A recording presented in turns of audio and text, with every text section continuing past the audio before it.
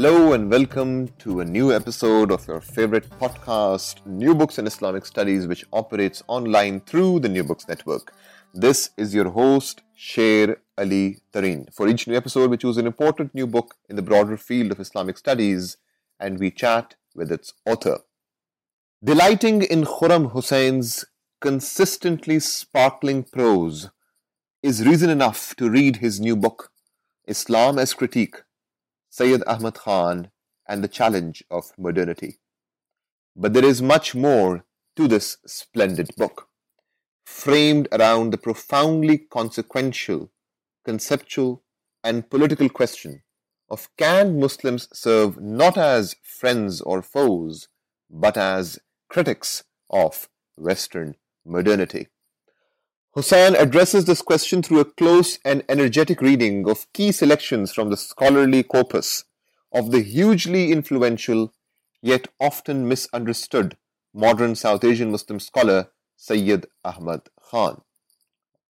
By putting Khan in contrapuntal conversation with a range of Western philosophers including Reinhold Niebuhr, Hannah Arendt and Alistair MacIntyre, Hussain explores ways in which Sayyid Ahmad Khan's thought on profound questions of moral obligation, knowledge, jihad, and time disrupts a politics of either or, whereby Muslim actors are invariably grinded in the sledgehammer of modern Western commensurability to emerge as either friends or as enemies. This provocative and thoughtful book will animate the interest of a range of scholars in Islamic studies, South Asian studies, politics, philosophy, and post-colonial thought. It will also work as a great text to teach in courses on these and many other topics. Here now is my conversation with Professor Khurram Hussain.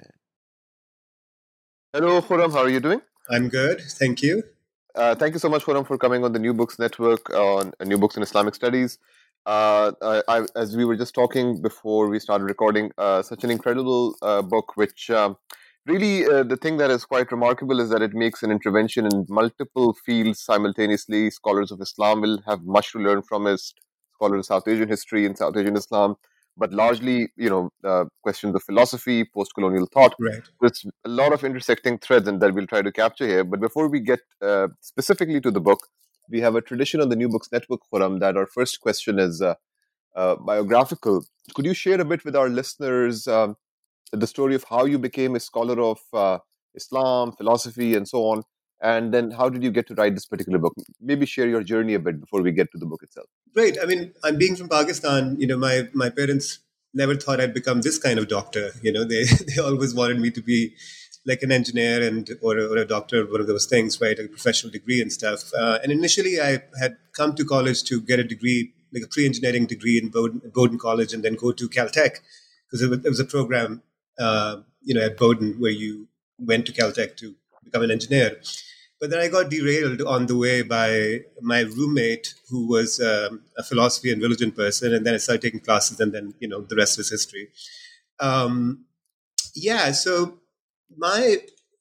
I'm not, trained as an Islamicist. I think that might come through quite clearly in the book as well. My training has mostly been in philosophy of religion, and then philosophy as such, Western philosophy for the most part. So this book basically came about when I tried to read Islamic writers like Sayyid Ahmad Khan as if I was reading Western philosophy. Do you see what I'm saying? So instead of sort of thinking about them in provincial terms as Islamic scholars or Islamic theologians or Islamic or South Asianists, right? I try to imagine these writers in much the same way that I would read a Hegel or a Kant or a Nietzsche or something, right? So the book is really about taking that particular way of thinking about these thinkers seriously, right? Like not try to provincialize them, but read them the way I would read anything else, right? Any other sort of piece of Western philosophy or theology. Terrific. Let's perhaps begin with the title, which also serves as perhaps the major argument of the book, Right. Islam as Critique. Tell us a bit to our listeners What you mean by that, and how does it connect to the central sort of point that you make in the book? That phrase, Islam as critique. Well, I think critique to me, like, when we think about critical theory or critique as such, is sort of an intervention, right? Like when you take a particular point of view, a particular philosophy, as being critical of a particular understanding of the world, a particular ontology, epistemology, what you're saying is that there's a kind of internality to that thing, right? Like I think I'm referencing here Michael Walzer's idea of like the internal critic versus external critic, right? So to think of Islam as critique is to internalize Islam within modernity, right? To say Islam is not something outside of modernity that modernity happens to, right? Islam is a particular critical take, in the exposition of modernity as such, right? So it's sort of it's a way of signaling that I'm trying to internalize Islam as a way of looking at the world, right? As a critical way of looking at the world, which is absolutely essential to the exposition of modernity as such. And but the other key point that you, of course, make, and perhaps you could speak a bit more about this, is this critical point you make about looking at Muslims neither as friend or foe, Right. but as critics. Tell us a bit about what you mean there, and why is that so central? Why is that so important to what you try to do in this book? I think a lot of my when I started looking at Islam, modern Islam especially, or writings about modern Islam, especially in the contemporary media and also in the writings of people as well, like I kept seeing this sort of like this either or kind of phenomena. Like either you are a friend or you're an enemy, right? Either you are commensurable with Western modernity or you're completely rejecting it, right? Like so, this is sort of the um, this binary way in which Muslims are either sort of accepted as friends, meaning like they are just like us, like Muslims are just like Muslims are people too, that kind of reading, right? The Islamophilia almost, or like Muslims are sort of ISIS and Al Qaeda, and or just rejecting modernity. So the point was that when I say critic, like I'm not using critic in a negative sense, right? I'm not saying critic in the sense uh, of like a rejection, but criticism as a way of being in the world with other people, right? Like if I and for example, like the way we are talking right now, right? Like this is a particular example of critical debate, right? Like you say something, I say something back, then you say something, I say something back, and then we both sort of grow from that experience of talking to each other, right? So I think my the primary sort of motivation for writing the book is that I find too little of that happening with with Muslim thinkers in the global public mainstream, right? Like including academia, but mostly in sort of the way we talk about Muslims, right? We do hear about Muslims. Like a very good example would be something like Reza Aslan, right? Who's so anodyne, right? Like he's so completely anodyne. He's his everything that he writes about is basically just anodyne liberal, masquerading as a Muslim, right? And to me, that seems like almost as bad as like the sort of rejectionist fundamentalists, right? Who basically say everything that's Western, everything that's modern is bad. Hmm. And if you make the argument that a figure who is really useful, of course, I mean that's one of the key interventions of the book, who disrupts this kind of a commensurability paradigm, Right, is of course this 19th century scholar Sayyid Ahmad Khan. right. So tell us a bit to our listeners, maybe those who might be a bit unfamiliar with the South Asian context. Maybe if you could situate a bit about your take on Sayyid Ahmad Khan versus the earlier scholarship, but also why is he so useful for your purposes? Why is he so apt as an example of a scholar who disrupts this commensurability or this either or Right. paradigm? Well, I think in many ways, like I think one of the points of this book and my other work is that in many ways the contemporary moment is not so different, right, from its 19th century antecedents, right? In many ways, a lot of the debates we're having were already happening in the 19th century. So one of the things I talk about in the book is that in many ways, Sayyid Ahmad Khan's time period, especially after the mutiny in 1857, when the British colonial authorities were challenged by sporadic sort of warfare, attempts to overthrow the imperial, the company rule at the time. Um, Sayyid Ahmad Khan's response to that particular situation was precisely to not play the game of like either pledge loyalty to the crown or pledge loyalty to Islam, right? Like his point was, well, how do we make this particular moment in South Asia at the time a moment in which we can sort of create something new, right? And to fully understand the novelty of the moment through an exposition of a new kind of Islam, like a new ilm al kalam, as he talks, a new sort of theological take. And I think we need that kind of sort of attitude in modern, that particular way of thinking about the world. I feel like is in short supply, and it's not just in short supply like philosophically, right? I think there's lots of great philosophical works being done, but normatively, and in a sense of like how do we deal with this particular moment without falling into this either or trap? So that's why I find him very useful, is because he did not, even though like that time period would have, been quite, it would have been quite easy for him to fall into that trap, as many of his co-religionists did at the time, but he didn't. And one of the key categories that you present in terms of his work is this idea of harmonization or tadbiya, as you put it.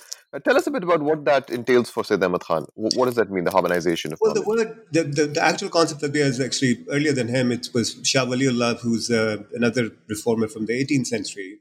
He came up with this idea of tatbiya as a way of harmonizing all the different schools of Islamic thought and jurisprudence, and also harmonizing between the Sufi way and the ulama way, and even broader, like harmonizing between Shias and Sunnis. So it was this very panoramic type of concept that Shah Waliullah came up with, and as he tried to sort of, unify all the different kinds of quote unquote Islam in South Asia at the time into a single sort of coherent narrative, right? Um, and so tatbiya as a kind of like operationalized version of Tawheed, which means sort of obviously unity or unicity of God, right? So tatbiya sort of as the human social cultural equivalent of the ontological concept of Tawheed. Now, Sayyid Ahmad Khan means much the same by it, right? He's using the term in a similar way to Shah Waliullah, but in a different context, right? He's trying to harmonize, in his understanding, he's trying to harmonize all the different aspects of human life, right? Like, for example, like he's trying to say that we cannot think about human life as being divided up into 15, 16 different categories, right? Like we can't think of it as being separate, like secular and state versus religion versus dunya versus, so all of these sort of different disparate sort of fragmented aspects of Muslim identity and Muslim life at the time. He's saying we need to kind of bring it all together into a single coherent narrative, right? Like turn it into like a, so think of it this way, like it's not so much that it's trying, that Bia refers to like making everything the same or everything similar, but it's like the coherence of a language, for example, right? When we're talking right now, there's a kind of coherence, harmonized coherence to language, right? Like the sentences have a certain kind of grammar to them, they have a certain vocabulary to them, right? What Sayyid Ahmad Khan was noticing in late 19th century India was that Islam as a language for understanding yourself and the world had become incoherent, right?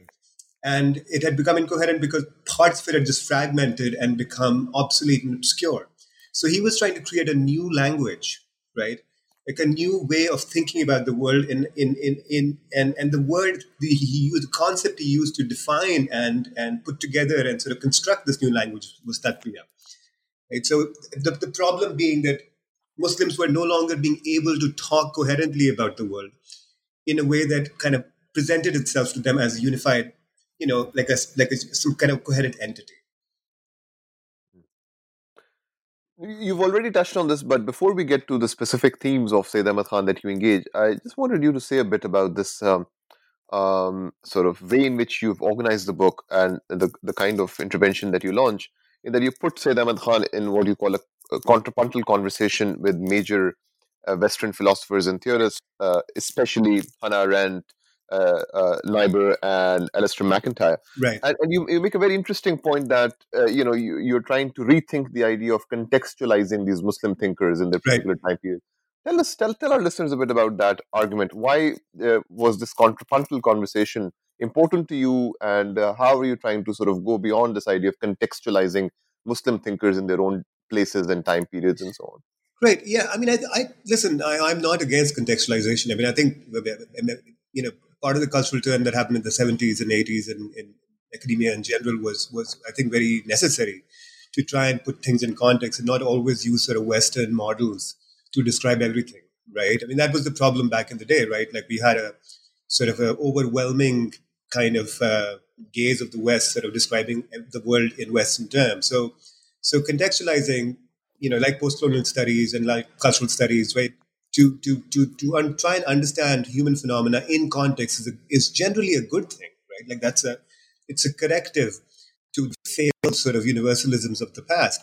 But at the same time, I feel that there is a kind of loss attendant to over contextualization, right? Because when you over contextualize somebody, like Sayyid Ahmad Khan, you basically say that he has nothing to say that is relevant to the human condition as such, right? Like I, as a humanist, and I would describe myself as a humanist, I'm really interested in the human dimensions of all people, right? Like of all events, of all phenomena, no matter where they happen, right? So, by but what I mean by decontextualizing Sayyid Ahmad Khan is not to say like, hey, he's not a South Asian, 19th century South Asian Muslim reformer, right? Like that's context, right? But what is his relevance to the human condition as such, right? Like what can we as human beings learn from him, right? And that I think about as reading, like, reading him out of context. Not so much out of context in the sense of like just completely erasing his particularity, but to engage with him as we engage with a lot of Western philosophers, right? Like we engage with them without this constant interrogation of their biographies, right? I mean, you can talk to, and like you can talk to people who've been steeped in Western philosophy and they wouldn't know a damn thing about Kant or Hegel and their biography or where they were from or what they were doing or like what were their particular religious affiliations and all that stuff, right? And I'm not saying it's a bad thing to know that stuff, but what I'm saying is that sometimes it's not. Sometimes you can engage with these people purely on the terms of their ideas, right? I know that's not very fashionable, especially in our present moment. But sometimes you can just look at the ideas and just and stay with that. And that's one of the reasons I began with the book with Ahmadinejad, right? Like saying, listen, I mean, I understand there's a lot of sort of problematic aspects to Ahmadinejad, but sometimes it is important to just read what is written. Do you see what I'm trying to get at? Like just to read what is written and engage with that at a human level. So that was the approach. And then in terms of the contrapuntal, that I think pretty much what I've already said, right? Like I want to read Sayyid Ahmad Khan with the other people that I read, much like I read Hannah Arendt with Nietzsche or Hegel, right? I want to read him into the same conversation, right? And I want to be able to sort of just make that conversation available to other people, right? Like other people can then look at this particular book and say, hey, listen, it's not that complicated or weird to read Sayyid Ahmad Khan next to Reinhold Niebuhr, right? Like it just as it's not weird to read Reinhold Niebuhr next to Kant, right? They're just as far removed in many ways, from each other geographically and historically and temperament wise, right? Like so there's nothing like peculiarly peculiar about Sayyid Ahmad Khan or Muslim thinkers, right? We're all living in a modern world that is hyper connected, right? Maybe back 1,000 years ago, there might have been like sort of zones of exclusive particularity, right? We don't have those zones anymore. We certainly haven't had them for the last 200 years, right? So I think we need to begin to sort of begin to pull these people out of their context, in a way to humanize the discourse surrounding. So now let's get to some of the specific ways in which you conduct this contrapuntal conversation. One of the key ideas in Sayyid Ahmad Khan that you explore at in depth is this idea of taklif, or Right. which has a certain notion of moral obligation, but then sort of the notion of burden and so on in the South Asian context. Right. So tell us a bit about what Sayyid Ahmad Khan does with this notion of taklif, and then how you put that into conversation with Niebuhr. I know this was a massive chapter with a lot I going know. on, but maybe Yeah, maybe my publisher was like, "Can you please break it into two?" I was like, "Can't do it. It's a No, single no, I'm conversation." glad. I'm glad you didn't. I'm glad you didn't. It was fantastic. But maybe could you give us a sense of the gist of this chapter and what you do with Yeah. Taklif and Niebuhr. Yeah. Well, Taklif, Taklif is historically, right. It's a fiqh concept. It's a very sort of legalistic concept, right. It refers to the moral obligation that human beings are put under by God, right? Like the human beings have to. It's a kind of like a, um, it's the mechanism, it's the conceptual theological mechanism by which humans are held accountable, basically, right? So they're under obligation to do right, you know. So what Sayyid Ahmad Khan does is very interesting because, as you know, Shirley, like taklif in Urdu has a very different meaning usually, right? Like in Urdu, taklif also just literally means pain, right?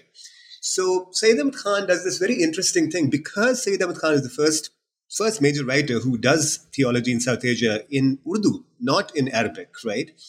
He's able to use this term and its much wider connotative domain in Urdu to make a real interesting intervention, right?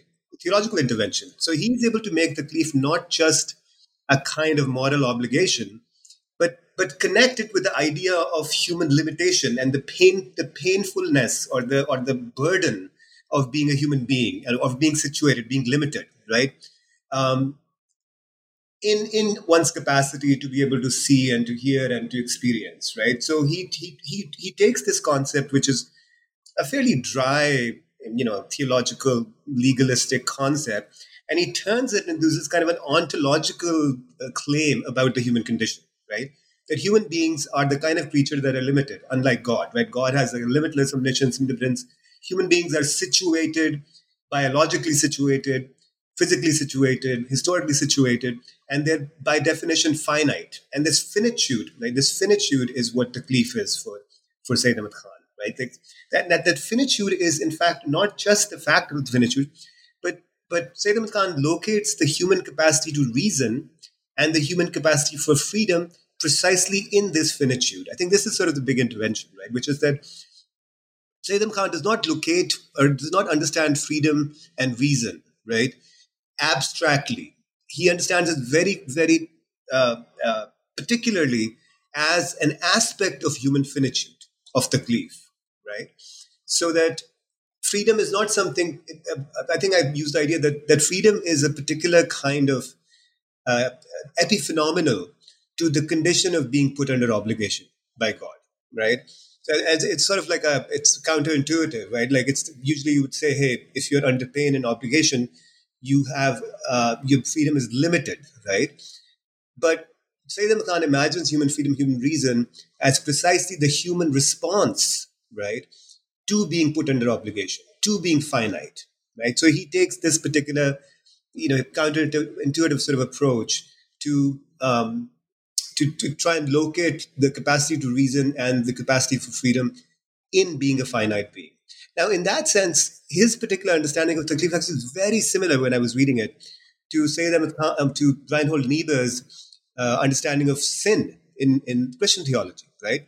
In Christian theology, or Reinhold Niebuhr's version of it, he also understands the human capacity for reason as being located in human finitude. And he understands sin not in an Augustinian sort of sexual, physical way, but rather the sin of one's of the sin as like the finite condition of being human, while at the same time being able to imagine infinitely, right?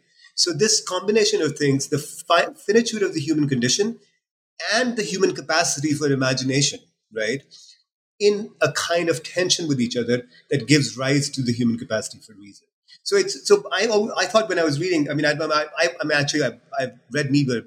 Uh, I've been exposed to Niebuhr for a long time, much longer than Sayyid Ahmad Khan. So once I started reading Sayyid Ahmad Khan, I was reading into Sayyid Ahmad Khan, right? Some of what I'd already read in Niebuhr, right? So this is also what I mean by reading into, right? So I was reading into Sayyid Ahmad Khan, a particular kind of reading of taklif that was very informed by my understanding of Reinhold Niebuhr's idea of sin.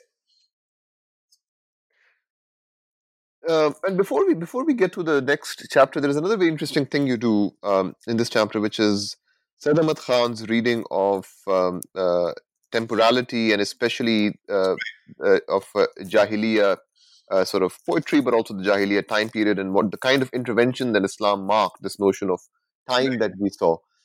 that you also then juxtapose with Niebuhr's idea of morality being the flow of time and so on. Right, Tell right. us a bit about that also, because it's such an important part of this chapter. I didn't want to miss it. Yeah. So Sayyid Ahmad Khan wrote like an entire history of the Arab people, and it's completely Orientalist, so it's not very good. Let me just say, like, he's not a historian, but he wrote a biography of the Prophet, and the first two chapters are all about talking about the period before the Prophet, the Jahiliyyah as it's called.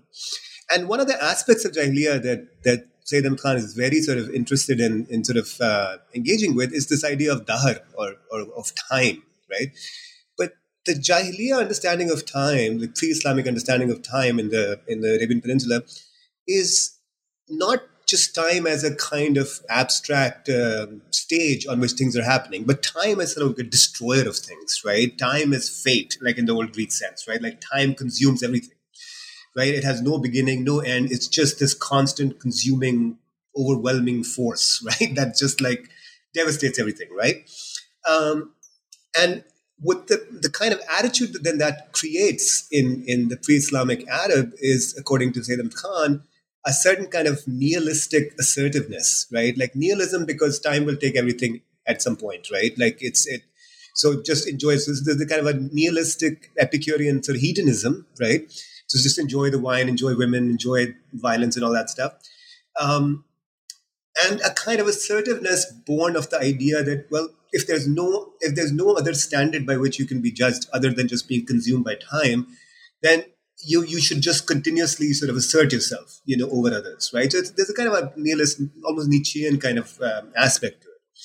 And what according to Khan, what Islam does is take that particular combination of an understanding of time without beginning or end, right? Where the only thing that's really relevant is life and the living of life, right? And reconfigure it almost entirely, almost invert it almost entirely, right? By making time constrained in the Islamic context of beginnings and ends, right? Like the beginning of time and the end to time. And by making time into this kind of uh, how should we say it? Like by making time instead of like an abstract, instead of like a mere consumer of things, but rather a kind of stage on which the human drama can play out, it fundamentally sort of reconfigures. So Khan's idea was that the reason why the Quran was revealed to the Arabs is because the pre-Islamic Arabs are the most unlike what they're sort of the worst or the most extreme example of like this notion of assertive hedonism, right? So that the particular reorientation of the Arabs is the prime example of how Islam is designed to transform the human condition as such, right? So this is and this is where I sort of again like I combined it with the Niebuhr's idea of the morality as the flow of time, is that time only flows in the sense that if events are not just random things that are happening in time, but rather events flow in a particular direction because we have a moral code as human beings, right? Because of morality, time has a kind of meaning other than just the happening of it, other than just consuming of the human condition. The next key theme you explore is that of jihad, and again, there you bring in Hannah Arendt and her notions of political action and so on. Right? What does Sayyid Ahmad Khan? How does Sayyid Ahmad Khan understand this category of jihad? How does it depart from perhaps earlier Muslim understandings, and how is that politically productive? And Right. in what ways do you put that into conversation with Arendt? Well, I think one of the things that I've noticed, like recently in well in academia, but also like in general discussions, is that you get this idea that jihad is not really holy war. Jihad is like about internal transformation, and that's true, but it's also not true. Like jihad has always had many different meanings, as you know, in within the Muslim context, right? It's always had the meaning. Sufis have a different understanding of jihad. State actors have a different understanding of jihad. So jihad is a panoramic concept, has lots and lots of different meanings. Always been there, always been that way, right? Sayyid Ahmad Khan's particular reading of jihad really has to do with his. So let me put it this way. So of the things that of the things that British introduced in India, right? the legal infrastructure, the state infrastructure, science, philosophy, whatever else, right? The one thing that Sayyid Ahmad Khan thought was the most important, right, was freedom of the press, right, or the idea that we should have spaces in which we can openly discuss all matters of public interest, right? So what Sayyid Ahmad Khan tried to do was to re reinterpret or like reorient the idea of struggle or jihad, right, of Muslim struggle, specifically Muslim struggle, and reconfigure it and attach it to this idea of ilm, right, of knowledge, right, that somehow there's a kind of jihad that is oriented towards the production of knowledge and the sharing of knowledge and of debate, right, like debating um, the public good, right? And so so it's not so much I'm saying like that his concept of jihad is somehow better or superior to other concepts of jihad. I mean, I think that's just that's nonsense. I mean, like there's all different kinds of it's, like I said, it's a panoramic concept. Lots of people have talked about it in lots of different ways, and that's fine. But Sayyid Ahmad Khan tried to like um, tried to sort of say, well, okay, well, jihad is extremely important, but let's think about jihad in terms of like this, in terms of the freedom to debate, right, to debate things. And he made that not just as a kind of an ethical thing. For Sayyid Ahmad Khan, the idea of debating or the idea of conversation and of free expression, right, is also an epistemological concept that you can't get to the truth of things, according to him, without these kinds of conversations. Right? This is where he gets very close to somebody like Mill, right? Like John Stuart Mill, is that there is a way in which, like, it's not just a good thing, like politically speaking, to be able to express yourself. Right? It's not just a good thing ethically. It's actually attendant to epistemological rigor in order to actually sort of So it's almost like a sort of like a vaguely similar to like the scientific method almost, right? As you know, like Sayyid Ahmad Khan was knighted by the British Sir Sayyid Ahmad Khan, and part of the reason he was knighted was because he was against political agitation against the British. Right? He always said that that's not a very good use of the time of Muslims in the late 19th century. He was much more interested in using his time, for example, in forming publications, journals, gazettes, and obviously famously founded the MAO College, which later became the Aligarh University. So those kinds of activities for him were much more attendant to his particular conception of what jihad should be like in the context of late 19th century India. Right? And when reading some of the stuff that he writes about, and I think I quote him quite extensively in this chapter, I was very struck by how, in many ways, how Aristotelian this particular concept is, right? Like in some ways, and this makes sense. I mean, the Islamic tradition is very heavily influenced by classical thinkers, but especially Aristotelian in the way that Hannah Arendt reread Aristotle, right? Which is the idea of politics as a kind of uh, constant conversation about the public good, about the common good, about the good life, right? Is a conversation that is about itself in that sense, right? Like it's not a conversation about something other than itself. The conversation itself is the playing out of politics, right? So, and that to me like was very, very. I mean, it was very sort of almost jarring in a good way when I first started reading Sayyid Ahmad Khan and reading into him the stuff that I was learning from Hannah Arendt. Yeah, that's a good segue into the next chapter in discussion, Aristotle, because what you show in the last substantive chapter of the book is these very interesting intimacies or points of convergence between Alistair MacIntyre and Sayyid Ahmad Khan on questions of wisdom and knowledge and tradition and so on. Right. And of course, Aristotle is very key to that argument. So tell us a bit about that argument. You spend a lot of time with MacIntyre, then connect him to the question of knowledge and wisdom in Sayyid Ahmad Khan. Tell us a bit about the argument of that chapter and why this convergence. What is your theory of this convergence? I think it really is that there's a way in which I think what MacIntyre is saying is that there's an Aristotelian sort of understanding, right, of means of ends, right? So Aristotle really is a philosopher of ends, right? Ends not in the sense of like the end of things, but like the ends, meaning what is the essence of things, right? Like what is the thing's end, Like what is the meaning of that thing? What is the meaning of life? Right? Life as a story has a meaning, right? And so I think that kind of arc, this understanding of virtues, of habitudes, of character, these are all things that are, according to McIntyre, have been sort of devastated by the rise of sort of the liberal conceptions of time, liberal conceptions of the human person, hyper individualism, all that stuff, right? So what McIntyre is trying to say is that, listen, we have to account for a particular conception of human life and of the meaning of human life, that is rooted in an already pre-existing context, right, which is the tradition, right? So we cannot.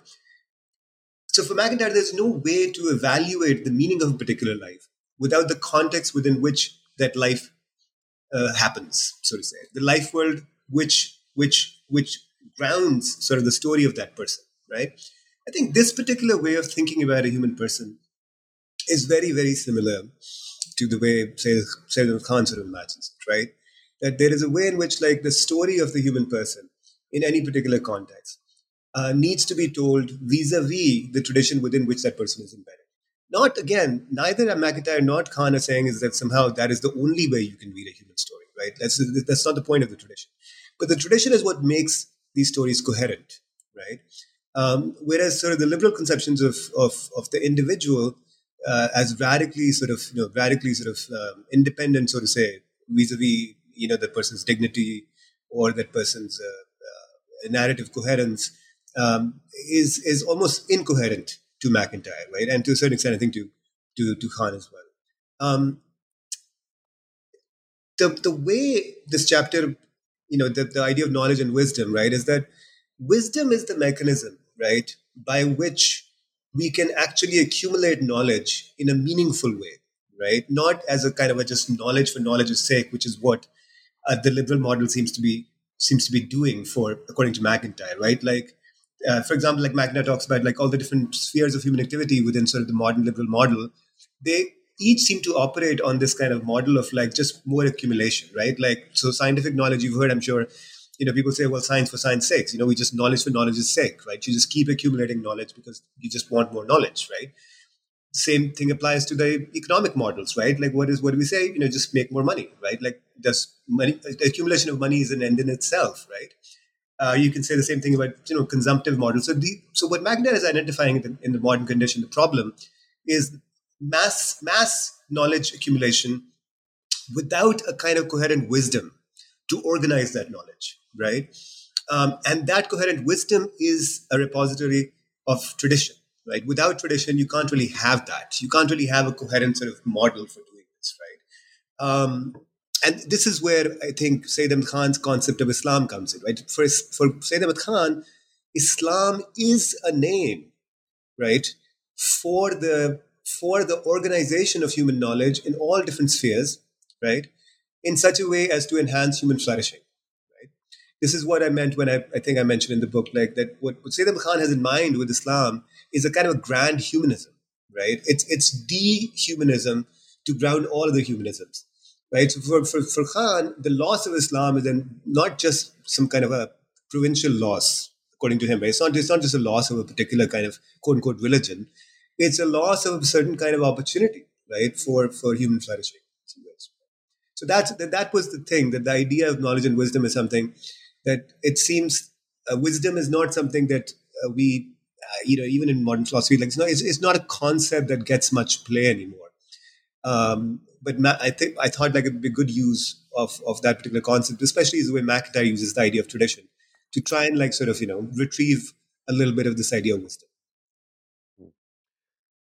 Before we talk about the epilogue, since the book is on critique, um, let me take a step back from the book itself and ask you a possible critique that someone might have, and I would be very Sure. curious how you would respond to that, or how you would think with that. Perhaps is that what if someone might say that as much as it's very productive what you're doing with Sayyid Ahmad Khan, and that you're not reading him in this very typical ways of him being a modernist, or someone who's trying to establish the compatibility of Islam and modernity, but you're trying to show that he has a double critique. On the one hand, he's critical of his co-religionists, but also of the project of colonialism and so on. So you're complicating him, which is really productive. But what about sort of his co-religionists, so to say, the sort of other kinds of actors on the scene, the traditionalists and so on? Um, is there a way in which perhaps Sayyid Ahmad Khan's depiction of them is being sort of taken at face value of? So, I mean, in some words, where is the ambiguity of those actors? Is Sayyid Ahmad Khan an appealing, attractive actor to you because he seems to be particularly apt for this kind of a critique of either or politics that you're launching? But is there a way in which the ambiguity and perhaps some productive aspects of those other kinds of actors that Sayyid Ahmad Khan was engaged in debates with, Right. etc., might be sort of left out? I would just be curious how you would respond to that, because that would be, I would imagine that to be sort of a Oh, reaction. Yeah, yeah. I think it's a completely fair critique, and the only thing I would say is that obviously I think Sayyid Ahmad Khan is in many, I mean, a lot of his writing is quite clearly very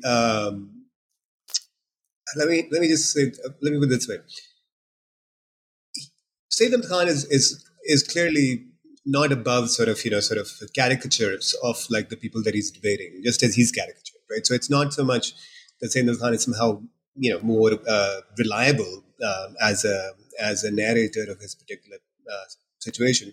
But what I didn't want to do in this particular book was, again, like I said earlier, was situate him too well in his context, right? Mhm. Like I didn't want to put him in a situation where I'm spending like a lot of time, Mhm. um, like exploring or debating his location, Mhm. discursive location. I wanted to pull him out of that location, right? So I do mention here and there a few people, in his particular time period, like Hali. I think I mentioned Iqbal a little bit later, right? But I didn't really want to explore that particular context too much, right? Because the point of the exercise is to kind of pull him out of there, right? Mhm. Is to pull him Mhm. out and into like a conversation with completely different people, right? Mhm. But in terms of like his particular, as you know, I mean, you look at the same time period, I think, in your work especially. Um, you know, if I like, I could do like a book. I mean, I'm not going to, but I could do a book. Finding like a Deobandi person or something, right? At in that time period, and do the same kind of thing, right? Because each of these people have complicated takes on modernity, right? The idea that somehow, like there is even the ones even what I'm getting at is that even self-professed Muslim, people who are much more saying even people who are self-professedly anti-Western, right, can be read productively with Westerners, Mhm. Mhm. right? So the fact that I was doing this with Sayyid Ahmed Khan is in some ways quite incidental. Like Mhm. I didn't go out, I didn't choose him, uh, for the fact of his being sort of, um, um, you know, Yeah. I mean, he's clearly easier for my purposes, Mhm. right, than doing somebody else, like some of the people that you look at. But if I was better trained in Islamic studies, if I knew more about that particular time period, I think you can do this kind of a critical reading of any of these folks with other people in Europe and elsewhere. Right, right, right. No, I think that's actually really useful, and it really is in some ways a great example of a decolonial exercise in which you're showing that someone a South Asian Muslim thinker can be read alongside these other thinkers who usually populate the syllabi of Right, courses on philosophical thought or theories and methods and so on. So right, exactly. I mean, someone like Sayyid Khan is deeply theoretical in his own right, is what Oh, you show, absolutely. which is incredible, which is really important. Just as a quick follow up, just for the benefit of people who will write on Sayyid Ahmad Khan moving onwards and so on. Clearly, after your book, it's very difficult to categorize him or label him as a modernist, which is the sort of default in Right. in, in Western writing. What would you recommend? What kind of a category would you recommend, if any? Should one just call him political theorist or a Muslim scholar, or I would am. you? Yeah. I really don't have a problem with modernist. Okay. I just want to redefine what modernism means. Like I Right. feel like modernism has gotten a really bad rap. Mm-hmm, mm-hmm, As some kind of like quaint and old fashioned. I would mm-hmm. consider myself a modernist. I think I mentioned in the book, like, Right. I go with the idea of modernism is just, modernism is is people trying to sort of make a home for themselves in the modern, Right. in modernity, which is like all of these, various processes. So Right. modernist is fine. I think my concern is when modernist versus something, right? Like it's like Mm-hmm. when modernist becomes because usually what you get in a lot of anthologies is modernist and fundamentalists or something Right. Right. Right. or liberals versus like Yeah. radicals. I mean, it's like the binary that's the problem, not Right. the term itself. So, I have no problem with modernist as long as it's not in some kind of a, like a binary with some, with whatever else is you usually find, right? Like these, as your work shows, like, some of these terms are just really not very useful Right. when they're in a particular kind of discursive architecture. But once you remove them from that architecture, then personally, I'm fine with that. Right, and especially as you show with someone like Sayyid Ahmad Khan, who's deeply steeped in a what one might call a traditionalist training and Oh, worldview and absolutely. networks of scholars. That is his world, but that he can If then, anything, he's a yeah, conservative, right? He's a conservative. right. It's a much better term for him if you don't Mm-hmm. put conservative in a binary again, right? Mm-hmm. Mm-hmm. He's conservative in the sense he's a Republican conservative in the small r small c, right? That's what he is. Like if you really want to read him as a thinker, he's interested in conservation, right? But he's also interested in the Republican ideal, so to say, of building Right, community and stuff. So but do you see how, like, if I say right, that, considering the contemporary scholarship on Sayyid Ahmad Khan, there would be like people would head would explode, right? Like we're like, mm-hmm. what are you talking about? He's not a Right, conservative. right, right, So I'm saying, like, just like with any other Western philosopher, we have these particular much more complicated terms to describe them, right? right, Which terms that attend to what their thinking is actually like, not the particular disposition that some Western person has towards them, right? right, Like defining Sayyid Ahmad Khan vis-a-vis dispositionally rather than right, theoretically or philosophically. I think that's the problem, right? And if you can, if and so the terms themselves, I feel like, are not the problem so much. right. It's the particular discursive architecture within which these terms are embedded. One other question, and then we'll really get to the epilogue that I think for many readers will come up, and that's not part of your project, but I think it's perhaps you can just speculate a bit on this. Is sort of the afterlife of Sayyid Ahmad Khan in the post-colonial moment Right. in India and in Pakistan in very different sort of ways.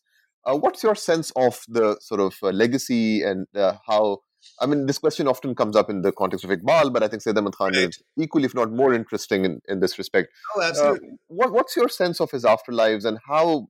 What are some productive possibilities in both of these contexts of India and Pakistan today in terms of Well, reading him? much like Iqbal, right? He's one of the few sort of figures that are sort of almost equally revered in some ways, in both India and Pakistan for very different reasons. Like in Pakistan, I remember growing up, always hearing that Sayyid Ahmad Khan was the founder of the idea of Pakistan, right? Like he's like the first one, and then we heard all about his, as I'm sure you did too, right? And in India, he's obviously known more for his educational interventions in from the Mohammedan Anglo-Oriental College, which later became Aligarh University. So there's that particular track.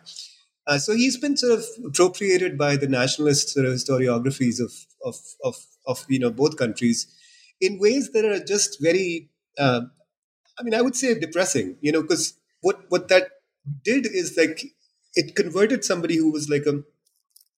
It would be as if the only way we read Hegel, right, was as a tourist of the state of Germany.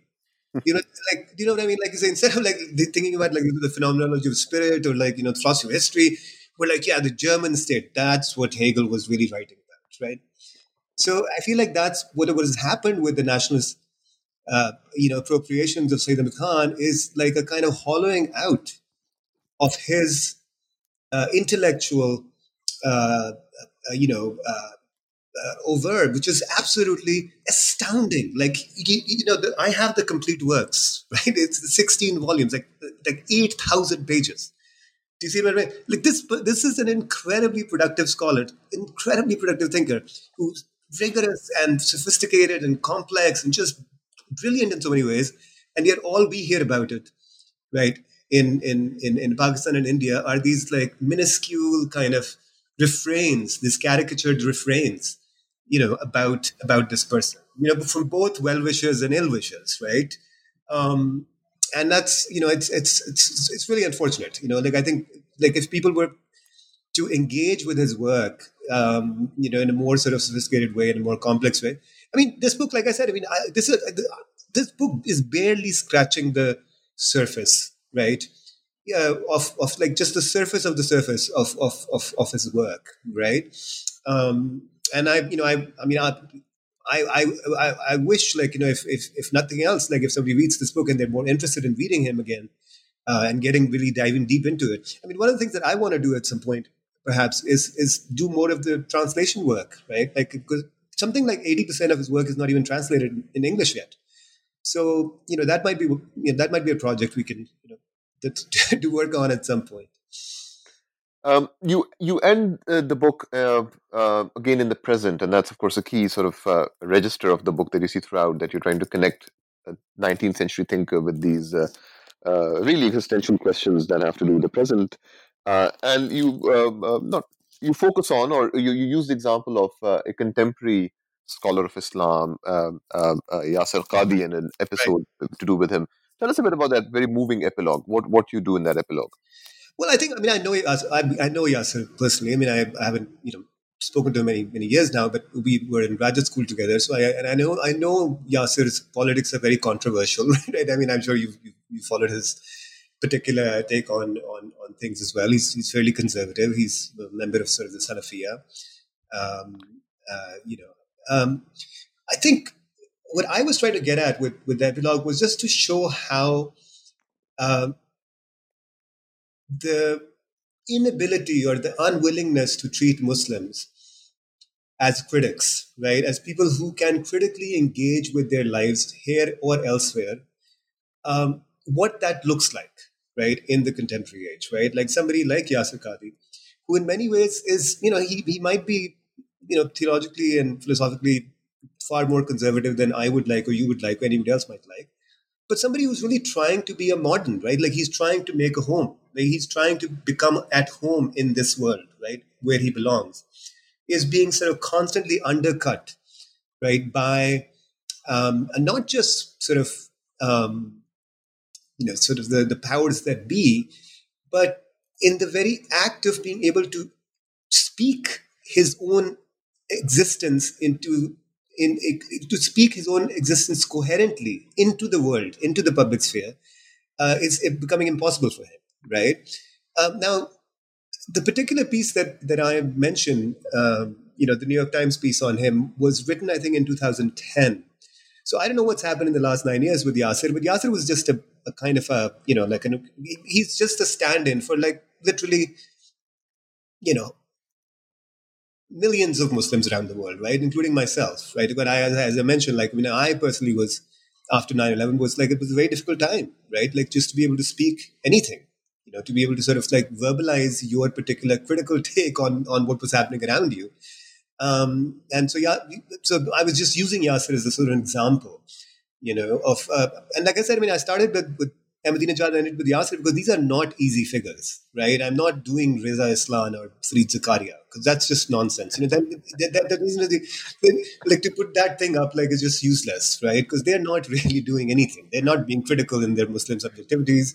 They're just, I mean, you know what I mean. So, Right. so it's really these difficult figures, right? These figures that are complicated, that are not easy to stomach, right?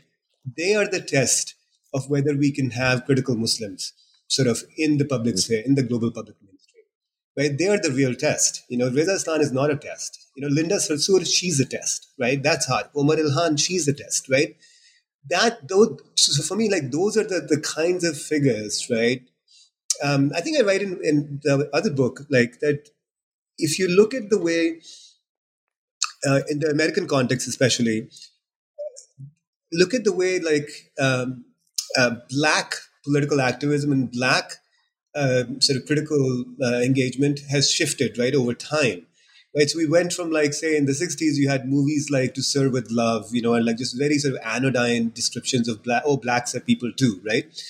To something like Get Out or Django Unchained, right? Which is really sort of giving a space for black critical anger, right? And righteousness, right? So I feel like something like that has to be on offer, right? For Muslims in this country and elsewhere, right? Especially in the West, obviously. Because without that, you just have this kind of this continuing cycle of like the what I call sort of basementization of discourse, where everything goes to the basement, and then basements are not connected to each other. The basements are like by definition there is just only one place.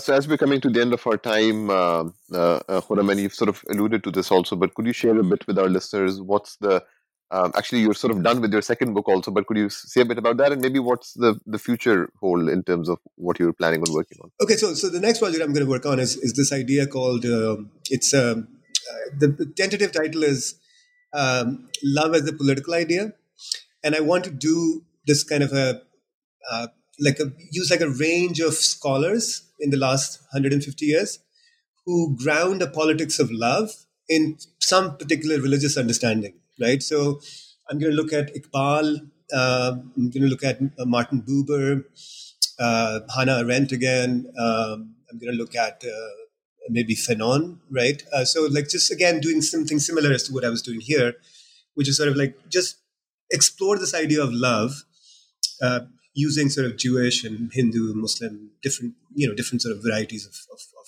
of folks, and to ground the love as a political idea, not as an active political idea. So that's the next project.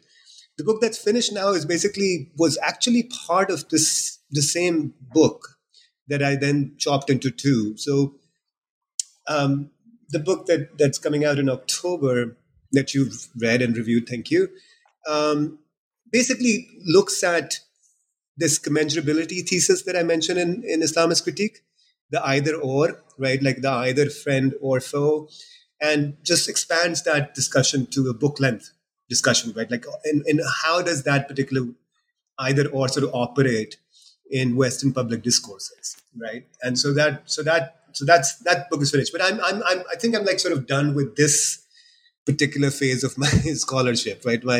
My Islam specific scholarship, I think, is coming to a temporary close at least. I think I'm going to be moving on to like sort of doing much more sort of comparative work, which is what I've been trained in.